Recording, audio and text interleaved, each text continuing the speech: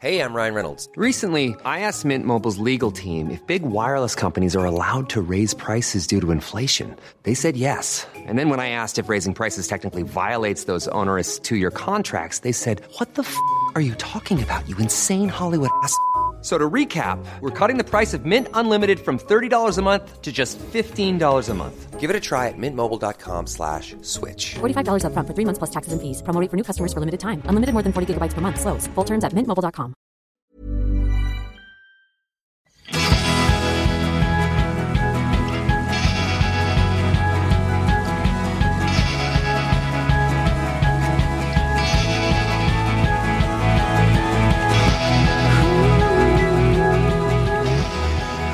Ja, hej.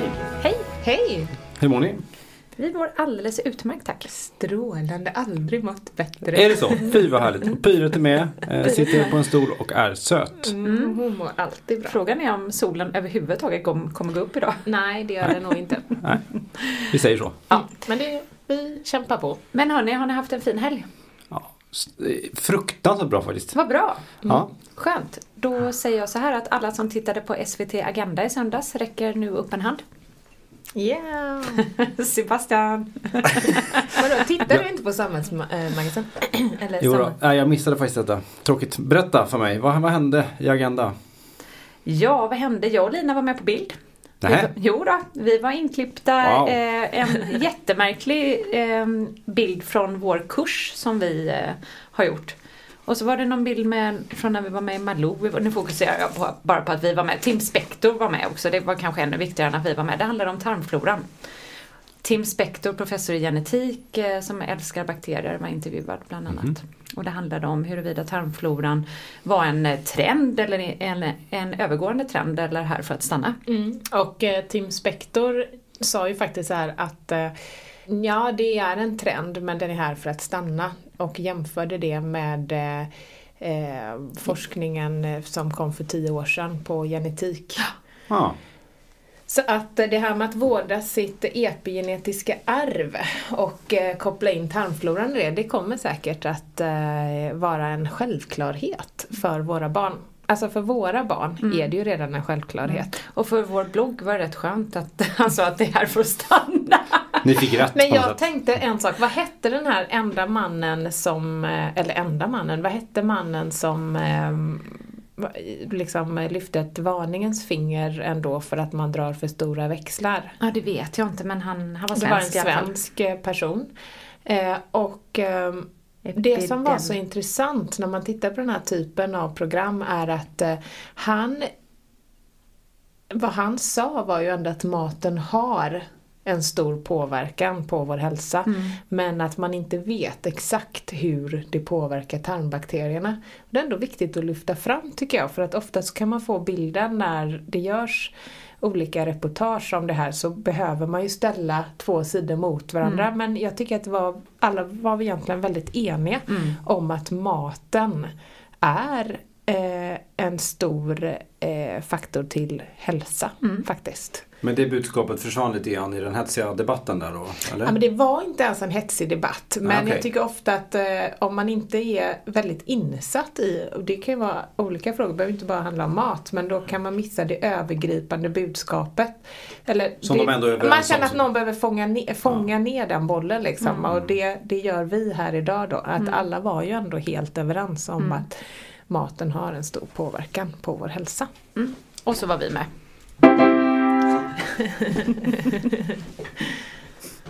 Vad ska vi prata om idag?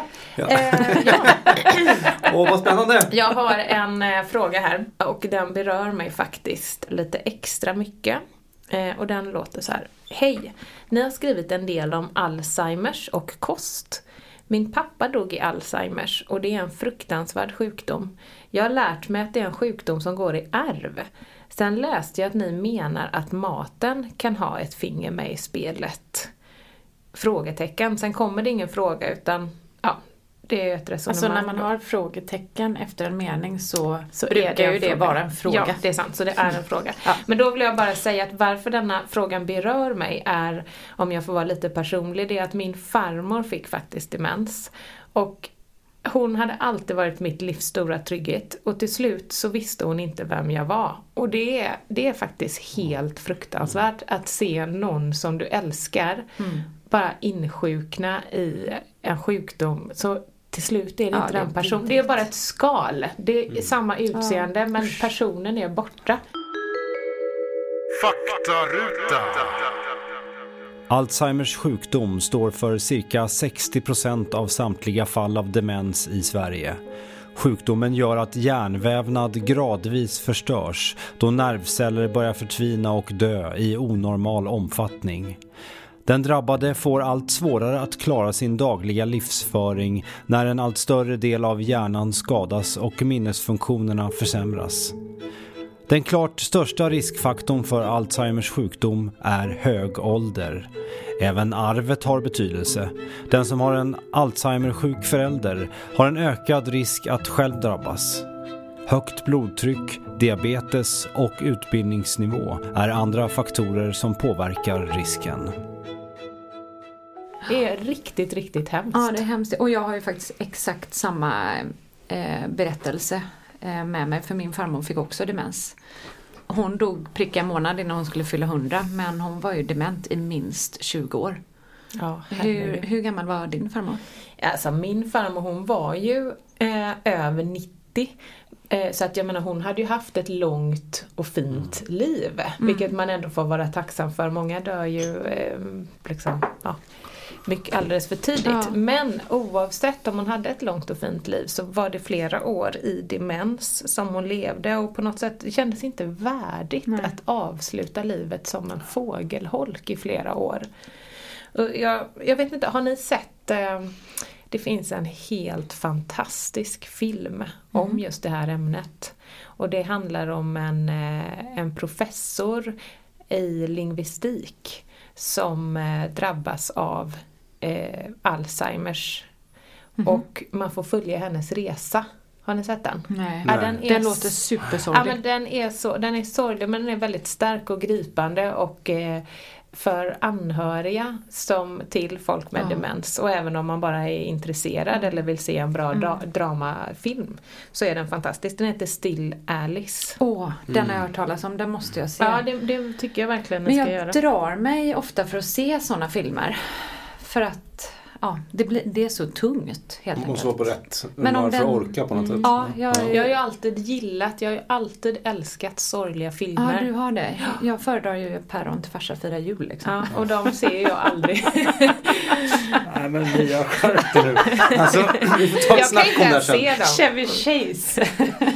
Jag var tillsammans med en kille som bara kunde se så här amerikanska collegefilmer. Vi kunde aldrig titta på film tillsammans för jag ville bara se så här starka dramor och han ville bara titta när någon fick ett brännbollsrack i huvudet. Och så. Var det därför det slut? Ville du slut med honom? Det blev lite tomt. Ska vi ta en faktaruta om Jakob Hjalmarsson?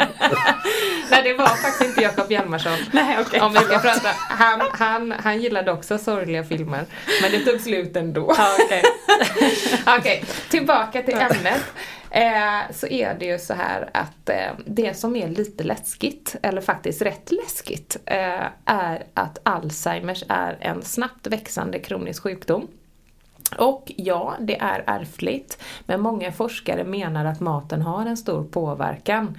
Och man har liksom, orsakerna till Alzheimers har varit rätt okända. Man vet att ärftlighet spelar in, ålder och även livsstil.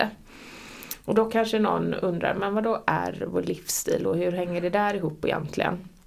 Och då är det ju så att någonting som vi tar upp rätt ofta på våra föreläsningar och bok och sådär är epigenetik. Faktaruta.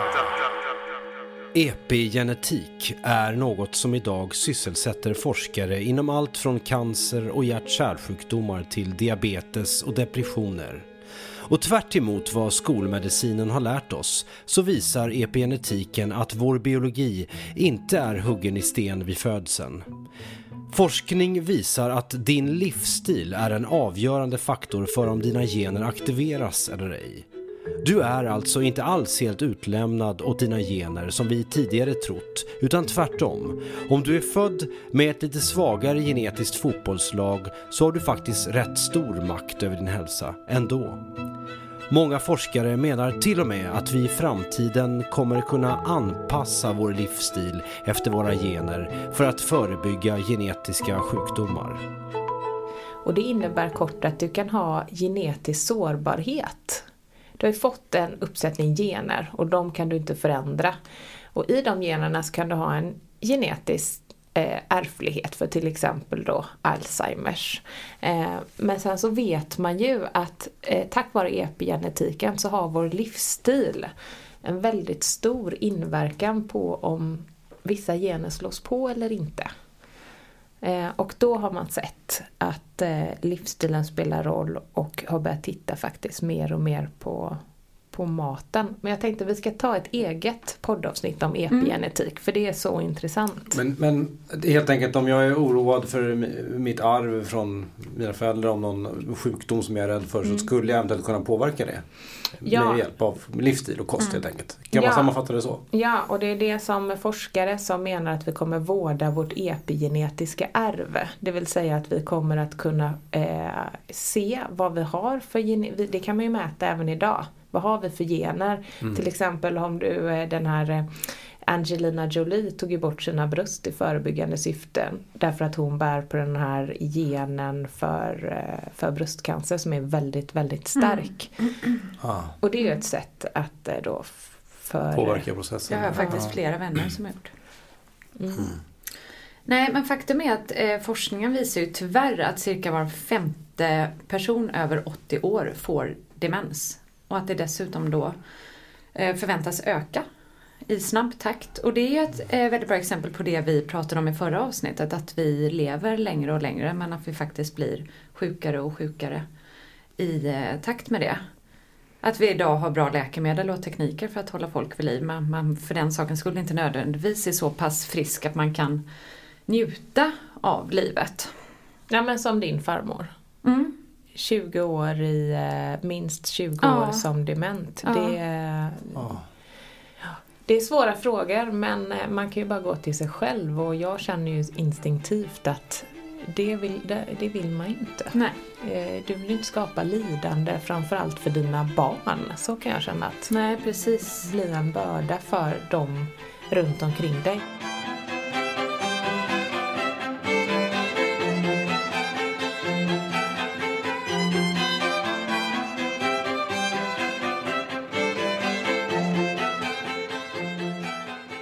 År är ingen ålder idag, kan vi konstatera. 80 sägs faktiskt vara det nya 60, måste jag säga. Eftersom att jag fyller 40 och har lite åldersnoja så innebär ju det att 40 är det nya 20. Perfekt. Men hur många i Sverige har Alzheimers då? Vet du det? Alltså, nej. Det enkla och raka svaret läste jag faktiskt att det vet vi inte. För det är så få patienter som diagnostiseras så att mörkertalet är väldigt stort. Men däremot så har forskarna har lite beräkningar ändå som de alltid har. Och det visar sig att ungefär i Sverige då så är det 70 personer som insjuknar i demens, i liksom någon form av demenssjukdom varje dag. Oj.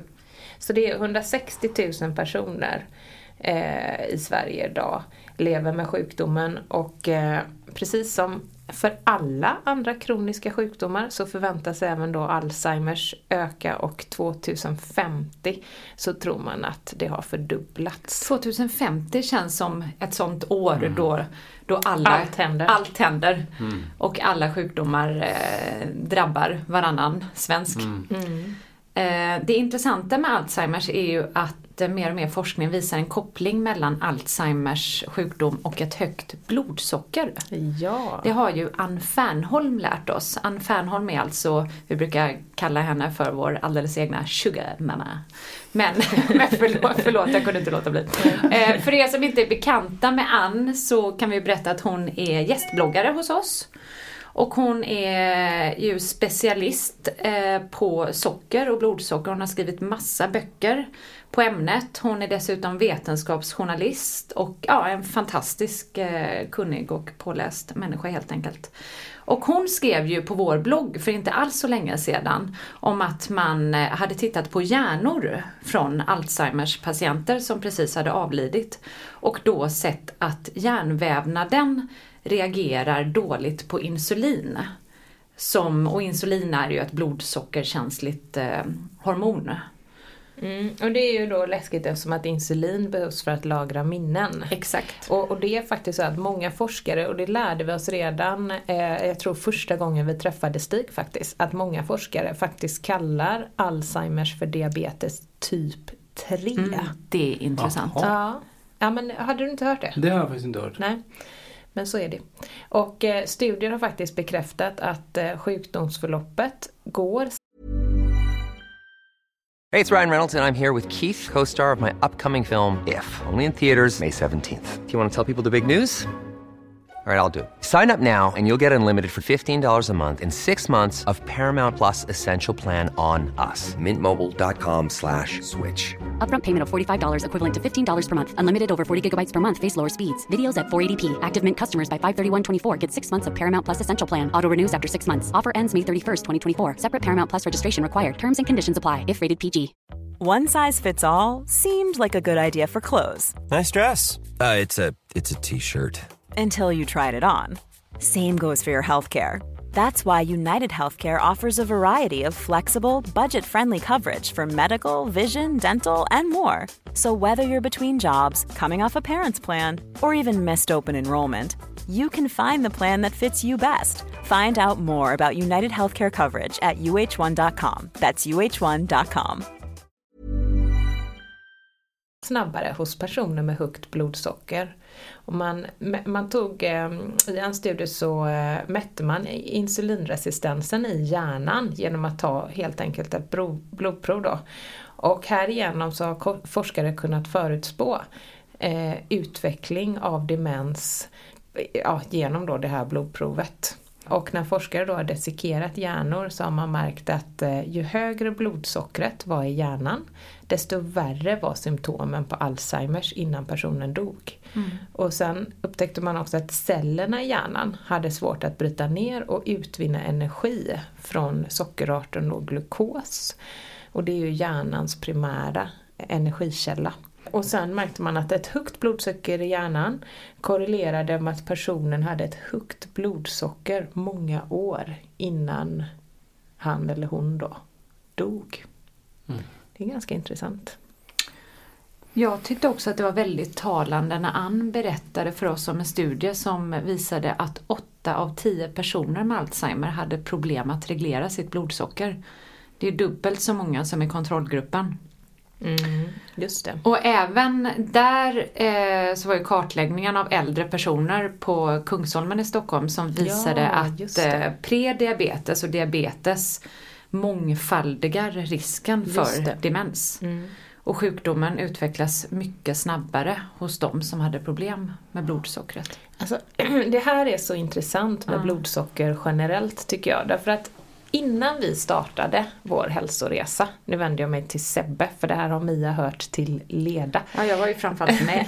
Ja, men precis. Sebbe var inte med på den tiden. Nej, men då måste jag berätta för dig att innan då det här, när jag levde som en livsnjutare, då på den tiden så avfärdade jag all kost som stabiliserade blodsockret som olika bantningsdieter. Blodsocker, så fort jag såg blodsocker så var det synonymt i min hjärna med bantningsdiet. Ja, verkligen. Jag avfärdade ju allt som inte var pommes frites och lösgodis som dieter.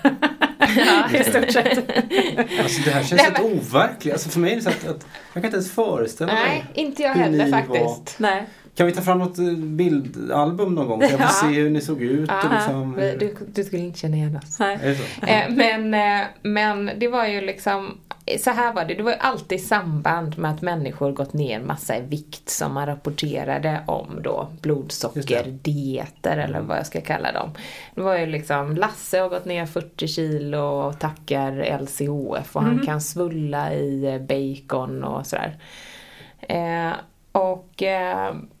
Och det är ju verkligen riktigt synd, upptäckte jag sen när jag började läsa mer om blodsockret ur ett hälsoperspektiv. Därför att är det någonting man ska hålla koll på så är det ju sitt blodsocker. Och är det någonting vi verkligen tjänar på ur ett hälsoperspektiv så är det ju att ha ett stabilt blodsocker. För det, alltså jag brukar till och med gå så långt att jag säger på föreläsningar och så att det borde ingå i allmänbildningen. Ja, vi borde lära oss i skolan hur vi tar hand om vårt blodsocker. Verkligen. Och det är inte bara på lång sikt, alltså det handlar inte bara om de här fruktansvärda sjukdomarna, utan det är ju på kort sikt i vardagen också. Hur man håller sitt humör och hur det påverkar bara att få influensan eller inte. Jag upplever det i alla fall sen jag har slutat med, eller slutat, men liksom att jag har lyckats hålla mina blodsockernivåer mycket jämnare genom att äta på ett annat sätt och minska med det raffinerade sockret och allt det här. Att jag blir så sällan sjuk i vardagen också. Alltså det finns både i det långa och korta perspektivet. Så därför jag håller med dig. Det borde ju liksom verkligen finnas i någon slags utbildningsnivå redan från barndomen. Jag tycker inte alls det att gå för långt då. Jag känner på mig vad du skulle säga. Vi skrattar inte åt dig, jag skrattar åt Mia. Vi skrattar åt varandra, förlåt. Men det är, för du är så när man har känt varandra... Den här kommentaren. Nej, inte alls. Nej. Jag bara kan se hennes hjärna. Hon läser mitt kroppsspråk. Förlåt, men när man har känt varandra så här länge så... Jag har ju märkt detta mer. Alltså. Känner du utanför? Du ska inte göra. Nej, det gör jag inte alls. Det är väl spännande att studera. Så nära vänner. Jag ska vänner. försöka hitta tillbaka.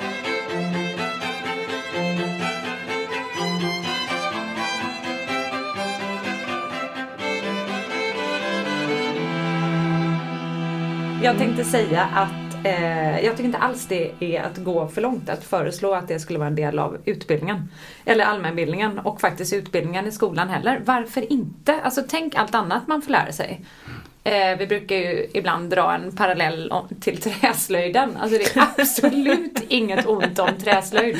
Men i paritet då till att man inte lär sig hur man tar hand om sig själv och sin kropp så kanske träslöjden inte är riktigt lika viktig. Och det här med rabbla, viskan, nissan, ätran. Fast det gör de väl inte längre i skolan? Eller? Jo, min dotter hon står träslöjdar för fullt. Hon går i 4. Nej, men lär sig viskan, ätran och allt det. Jo, det är klart de gör. Vilken ordning är det? Viskan, ätran, nissan-lagen. Gud, den kunde du. Ja, men då tycker jag i alla fall det är jättebra säkert att kunna ordningen på dem. Vad är det? Bäckar, flodar, sjöar? Hallands floder. Ja. Hallands floder. Alla ligger i Halland. På vägen ner till Malmö. Sjuk jättemycket på geografi. Nej, men jag var faktiskt det. Och det var för att jag inte visste hur jag skulle ta hand om mitt blodsocker. Så jag missade alla de här geografilektionerna faktiskt. Jag kan inte ett enda landskap på grund av att jag inte visste hur jag skulle ta hand om min egen hälsa. För du har sådana blodsockerdippar. Ja. Nej, förlåt, jag överdriver. Men det var ju typ så. Ja, någonstans i den här utläggningen så hade jag en poäng. Jag förstår. Och så på det. Det känns solklart. Ja, bra. Men jag ska försöka navigera tillbaka till Alzheimers. Tack. Och det är ju att men om man ser till vårt ämne också, tarmbakterier, så har man ju, det var inte länge sedan Mia, vi läste om att även tarmbakterier kan ha ett finger med i utveckling av Alzheimers. Och det vet vi ju som att blodsocker också har en koppling till det. Berätta om det. Nej, men kom du inte ihåg att vi läste att forskarna anser att problemen kommer när tarmfloran på grund av kosten kommer i obalans och inflammation uppstår i kroppen. Alltså kopplingen mellan svag tarmflora, inflammation och då har man sett någon form av koppling till Alzheimers. Faktaruta. Alzheimers startar med att plack bildas i nervtrådarna vid hjärnans minnescentral och sprider sig sedan till andra delar av hjärnan.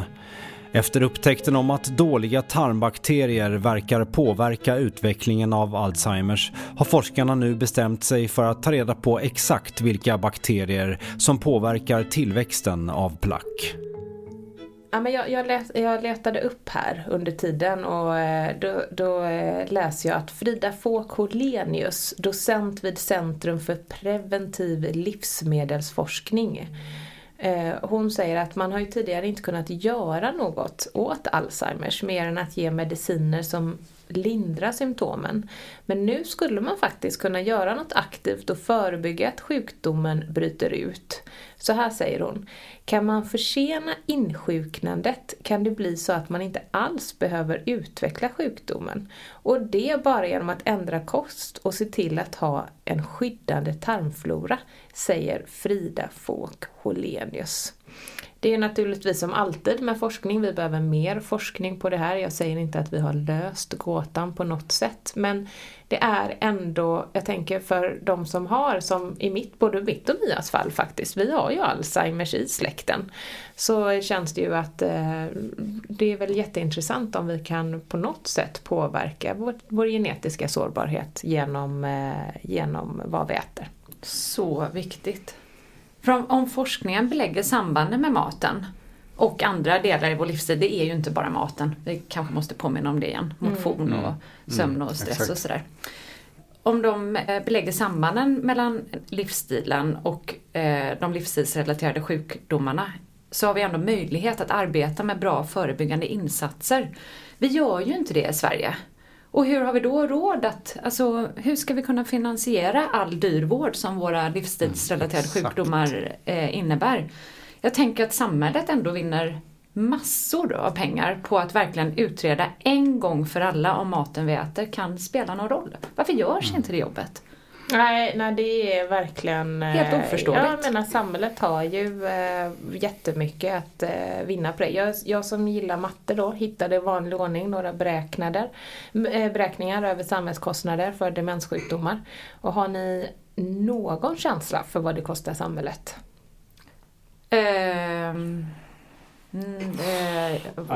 Jag vågar inte gissa. Mängder av miljarder. Det var en bra gissning. Tack. År 2012 beräknades kostnaderna uppgå till 63 miljarder. Och det var ju 2012, så idag lär de ju vara ännu högre. Men tänk då 2050, året då allt händer. Ja, men det där året igen. Jag menar, hur mycket är det då, tror ni? Ännu fler mängder av miljarder. 328. Nej, jag har ingen aning. Alltså, okay. Jag ska bara säga en sak till apropå siffror, och det är ju att nu har vi pratat om Sverige, men USA som är värst i klassen när det kommer till kroniska sjukdomar. Där läste jag på Dr. Mercola som är en av våra inspiratörer när det kommer till mat och hälsa. Han skriver då att det har skett en dramatisk ökning av Alzheimers i USA och att mer än 500 000 amerikaner dör varje år av just i sviterna av Alzheimers. Och om det inte sker radikala förändringar så tror experter i USA att half of the population will eventually develop it. Alltså halva befolkningen ska utveckla Alzheimer. Halva befolkningen i USA. Förstår ni vilka siffror det är? Om utvecklingen fortsätter så här. Och det är ju då på grund av vår dåliga livsstil, och sen exakt vad som ligger bakom. Men säkert också att vi blir äldre och äldre. Där kommer vi till det igen. Och ålder har ju ett finger med i spelet. Men ändå skrämmande siffror. Jag tror att jag har suckat så mycket i ett avsnitt som det här. Nej, det var inte meningen. Känner du jag sitter där och bara...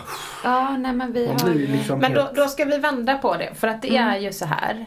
Att, så här brukar jag tänka. Att allt som är dåligt det leder ju på något sätt till någonting bra. För nu när vi vet det här och vi vet att det finns ändå små saker vi kan göra. Vi kan inte ta bort risken helt. Men det ändå finns sånt vi kan göra själv. Då är ju det jättebra. Så att nu avslutar vi med lite pepp. Och jag tycker bara att det här har ändå... jag menar skrämmande fakta kan ju faktiskt, det har fått oss att sluta röka. Det har fått oss att inse att alkohol i för stora mängder är skadligt och så vidare. Så på något sätt leder ju skrämmande fakta till något bra. Och i det här fallet så tänkte jag att innan vi rundar av så vill jag bara verkligen poängtera hur viktigt blodsockret är. Och inte bara då för diabetes typ 3 eller Alzheimers, utan faktiskt även för diabetes typ 2 som är vår nya folksjukdom. Och ökar risken för i princip alla livsstilsrelaterade sjukdomar. Så håll koll på ditt blodsocker. Det är jätteviktigt. Och Sebastian, jag ska ge några tips här på hur man lätt håller koll på sitt blodsocker. Men jag skulle vilja be om en liten snabb jingle. Jag tänker att jag kompar hela ditt... perfekt. Som ett sluttal. Ja, okej. Vad härligt. Jag har 3 punkter här. Okej. Fett och kryddor sänker blodsockret. Go bananas i ditt kryddskåp. Motion. Motionera. Dansa. Gå på en promenad. Rör på dig. Ofta. Länge. Och du, rensa ut det där sockret en gång för alla. Ersätt det med annat. Ersätt det med söta recept från bloggen som inte innehåller vitt raffinerat socker men ändå stillar den där längtan efter något sött. Och sist men inte minst, rensa ut brödet, pastan och allt vitt mjöl.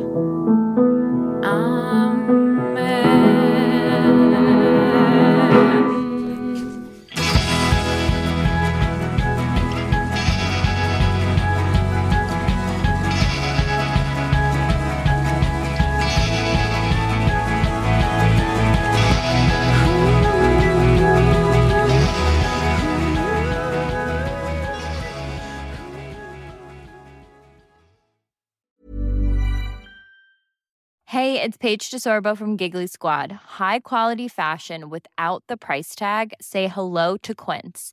I'm snagging high-end essentials like cozy cashmere sweaters, sleek leather jackets, fine jewelry, and so much more. With Quince being 50 to 80% less than similar brands.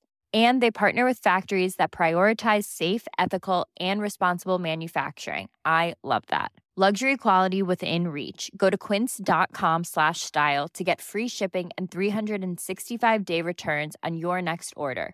Quince.com/style. Imagine the softest sheets you've ever felt. Now imagine them getting even softer over time. That's what you'll feel with Boll & Branch's organic cotton sheets. In a recent customer survey, 96% replied that Boll & Branch sheets get softer with every wash. Start getting your best night's sleep in these sheets that get softer and softer for years to come. Try their sheets with a 30-night guarantee. Plus, get 15% off your first order at bollandbranch.com. Code BUTTERY. Exclusions apply. See site for details.